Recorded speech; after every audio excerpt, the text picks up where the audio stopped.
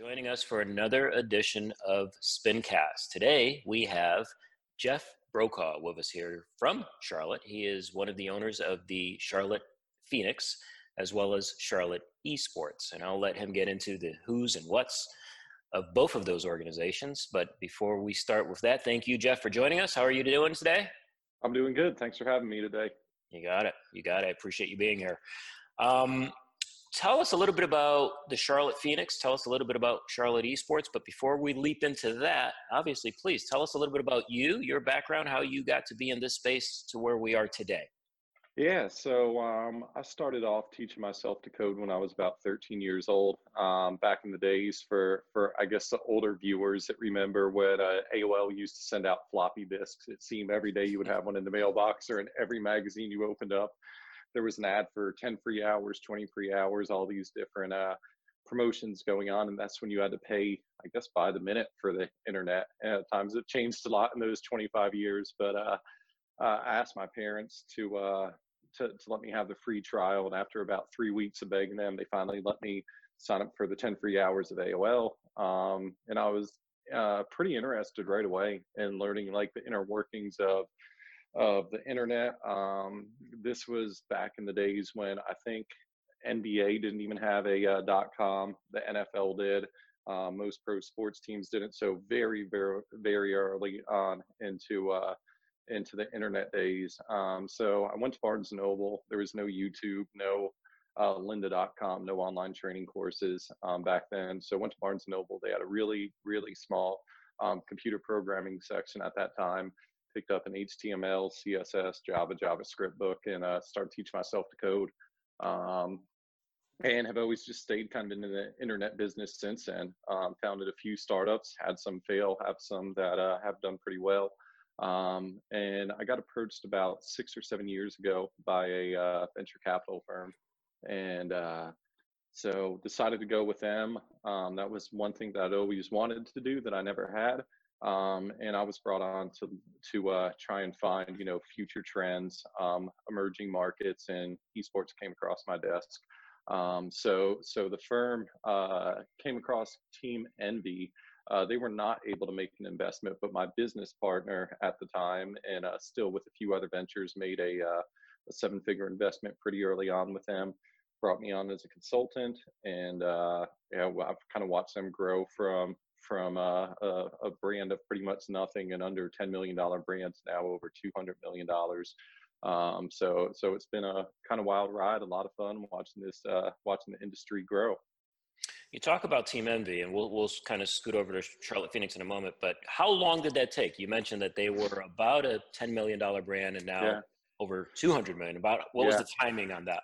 So the investment went through July of 16, I believe, July of 2016. Their valuation was at 10 million, and they just raised around in February, March of this year at about $215 million. So pretty quick turnaround. Yeah, 4 years, and I've seen a lot of other teams do it. So it's kind of skyrocketed. Yeah, no doubt. Same as this industry. It's just booming and growing by leaps and bounds. So tell us about Charlotte. What's going on here? Yeah, so I've been in Charlotte since I was 3 years old. I've always called it home. I didn't want to move out to Dallas when Envy took that investment. Definitely wanted to stay here. This is my roots. So Josh Richardson and CJ Collins founded a company called Charlotte Esports, and they really focused on doing LAN events and consulting. And they approached me about a year ago and said that they were looking to bring in a third partner, somebody who had some more experience on the business dealings, the business sides of things, raising capital, and just really making sure that the team runs smoothly from a business perspective. So I joined forces with them. Became the third partner summer of last year, and we've been really working with very closely with the city, using Envy as a perfect example, perfect case study of a business that they should never lost, and they don't want to make that mistake again. So we've been kind of building up the ground level, and currently in the midst of just closing our first investment round. So really looking to scale up, build the Phoenix brand, which is our team side. So yeah, we're looking to do some exciting things. Charlotte's the fastest growing city per capita for millennials. Obviously, anybody who's been here knows it's a majority of transplants. So I feel that we have a good opportunity to capture the southern market. Yeah, no doubt, no doubt. Tell me a little bit about, just for the layperson to really understand what that economic benefit would mean to the city of Charlotte to a degree. If, again, if you were to capitalize on a major esports team and major events that were to be held here in Charlotte, what does that look like for the city? Yeah, yeah. I mean, it's huge. I mean, we've been fighting to get the RNC here, which we have coming up. We had the NBA All-Star Game last year. The CIAA has been in Charlotte for a number of years. That just wrapped up. And CIAA, I think, would probably be a really good example. They bring in about $300 million in a weekend for economic impact. Wow. But for comparison, the state of Georgia, primarily these dollars were in Atlanta. They did $985 million in economic impact last year. So that's a lot of dollars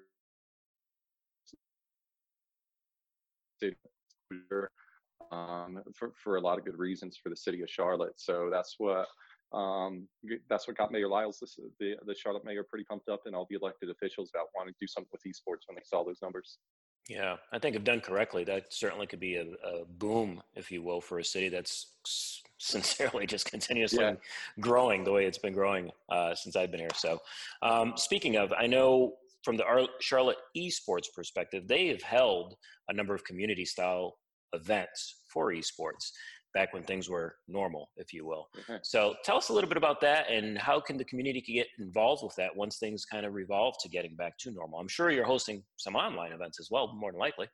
Yeah, absolutely. So for the online side of things, we're getting ready to hold a Valorant tournament. So if you just check out clt-esports.com, you can look at information, register for that. I believe we're giving away a $5,000 prize pool for the winning team. Valorant's only been out for about 10 days, but have had, I looked up data for this weekend. It was 26.2 million hours streamed this weekend alone on Twitch. So that title's doing a lot for the industry. But yeah, we've done LAN events. We did one at my co-working space, $5,000 Call of Duty tournament. That pulled about 400 people in between participants and spectators. We've done events, Fortnite events at Top Golf. We just recently did a Rocket League tournament with a brand called 54 Sport. That dabbles a lot in the PGA actually, and they saw an opportunity to go from PGA to esports and try and do some stuff in that space. So we've hosted a lot of co-branded events, and we will continue to do so when the new normal, or when we are back to normal, whatever that looks like. We're going to continue to do those, and would like them to just continue to get bigger and better. So yeah, check out CLT Esports and just follow us, and we'll keep you posted on all the events going on. Awesome. Awesome. That's certainly a great outlet, especially now. Everybody's kind of at home and Mhm. looking for something to do. So Yeah. that's fantastic. Let's talk a little bit about esports in general at the younger generation, meaning for middle school, high school students who like to game. Some are really active in it, some are kind of in between, and some are doing it now because they've got nothing else to do. In talking about just esports, well, that's pretty straightforward. Well, they're sitting there and they're playing a video game. We get it. But there is more to it than that, especially as you get to the higher levels. But what I'm looking at is from an educational perspective. We've had so many of these podcasts that we've put on where people come in and talk to us about, well, these children can ultimately work in this space with something that they're fully vested and passionate about and interested in. Imagine if the Charlotte scene were to explode, as the hope would be. What are some of the opportunities that this generation would have as they grew older a little bit? Yeah, I mean it's no different than traditional sports. It's probably not your best bet when you're 10 years old to choose your career path as being an NFL quarterback. Just the odds are stacked up against you. It's no different than with being a pro gamer.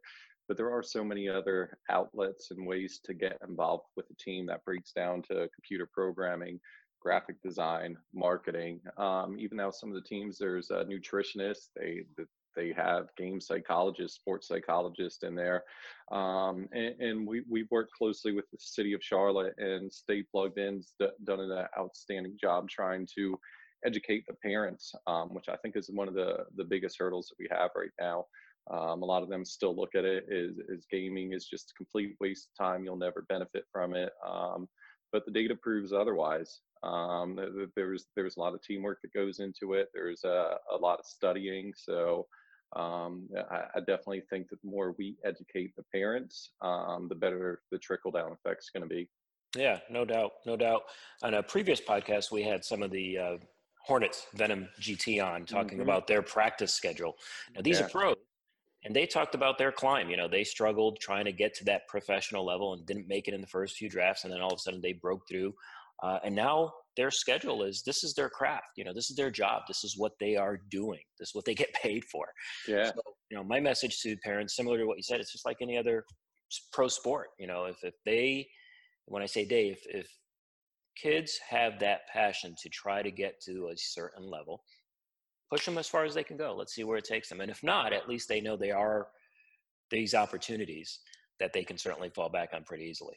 Yeah, exactly. And I think that's the difference between esports and professional sports, where if you're out there throwing a football for 8 hours a day and you don't make it to the NFL, you really don't have a lot of other jobs that are going to say, how far can you throw this football? When it comes to gaming, when you're learning, the inner workings of whether that's programming, just gaming, graphic design, social media. Again, there's so many other markets outside of esports that training.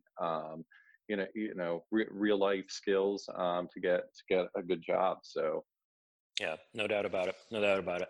So, from Charlotte's perspective, where would you like to see? Let's fast forward, and we talked a little bit about some of the opportunities that are there. Where would you like to see the city in terms of its esports growth, its esports education? And I know that's kind of a broad spectrum. Obviously, we'd love to see an arena and obviously have that mhm. economic impact, but just within the community as well. What is your vision? What would you like to see? Yeah, I mean, kind of really big pictures, like you said, an arena, and be talked about in the same sentences as the Panthers and the Hornets, which, for people who have really studied and looked into the sport, that's not unrealistic. The numbers are there, the data is there to show that it can be like that. But again, I really just want to educate the community. Again, kind of back to what I said, that gaming is not all bad. It's not the stereotype guy in his mom's basement that's 50 years old eating Doritos and chugging Mountain Dew. It's a lot more. It's a lot more than that in the year 2020. A lot more than smashing AB. So I Right. really, again, I love what you've done. I love what the city of Charlotte, they just picked up on with Carolina FinTech Hub, doing a program where they are teaching the coding, the social media aspects, and they're getting to game. So they pick 20 high school seniors, and they guarantee them a job straight out of high school for 55K minimum. So again, really great opportunities to do some cool things. And I just want to see that continue to grow, and I think everything else will fall into place.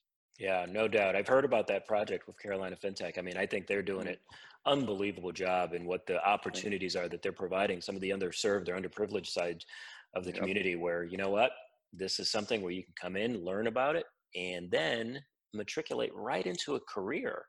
Mm, That's just fantastic. Um, if you had to give advice to, again, that younger generation, middle school, high school age kids in respects to esports in mhm. general, what would that be? I would say kind of learn a broad approach to everything, and going back to what we just discussed, what Carolina FinTech Hub is doing. They're 9 to 5 classes Monday through Friday, but they're taking a couple hours on the actual gaming side. I think they have 90 minutes of scrimmages of the game a day.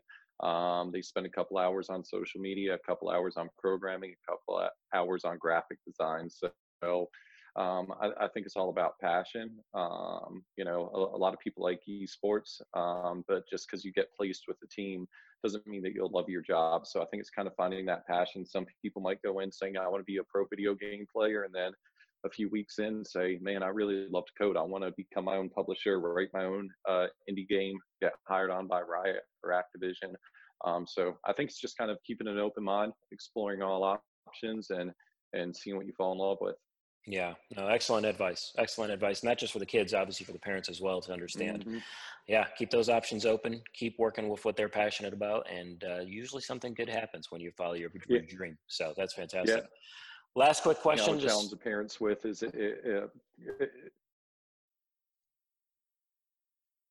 go ahead. nope. Sorry, you broke up there. You froze for a second. Say that again. Last what? No, no, I was going to say one thing I would challenge parents is if you could guarantee your child or your child could guarantee that they would get a job at 18 years old paying 55K a year, not knowing what it is, I think 9 out of 10 would say go on, pursue that career if you're Yeah. making that just base salary. So again, I think it kind of shows the realness of the growth of this industry. Yeah, no doubt about it. That would have worked in the old normal, and it would work in the new normal. So I like it either way. Yep, No doubt about it. exactly. Um, let's talk about one last topic in respect to esports. What do you foresee, or what currently, I shouldn't say foresee, what is your most current obstacle that you believe this industry is facing? Yeah, I think the biggest obstacle right now is kind of what we've been hitting on. It's really just educating and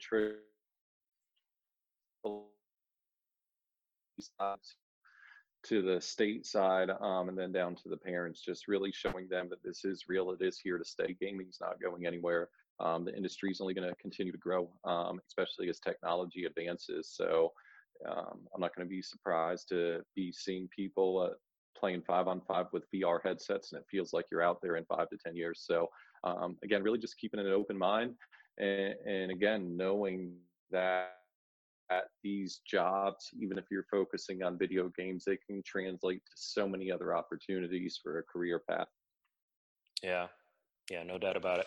Well, for me, that's our passion. That's why we do what we do. So we get people like you to come on and kind of show, hey, not only where you were, but where you are today, and hopefully where we will get to as an industry with esports in general.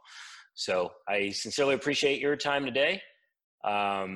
We will also circle back with you once we get back to a little bit more of a new normal and kind of check in just to see how things are progressing and kind of go from there. Also would love an update on that YTech program that was put together, just to see those students as they progress in their career ultimately, with some of the opportunities that were provided there. So again, Jeff, thank you so much for taking the time. I appreciate it. Hope you stay safe and enjoy the rest of the day.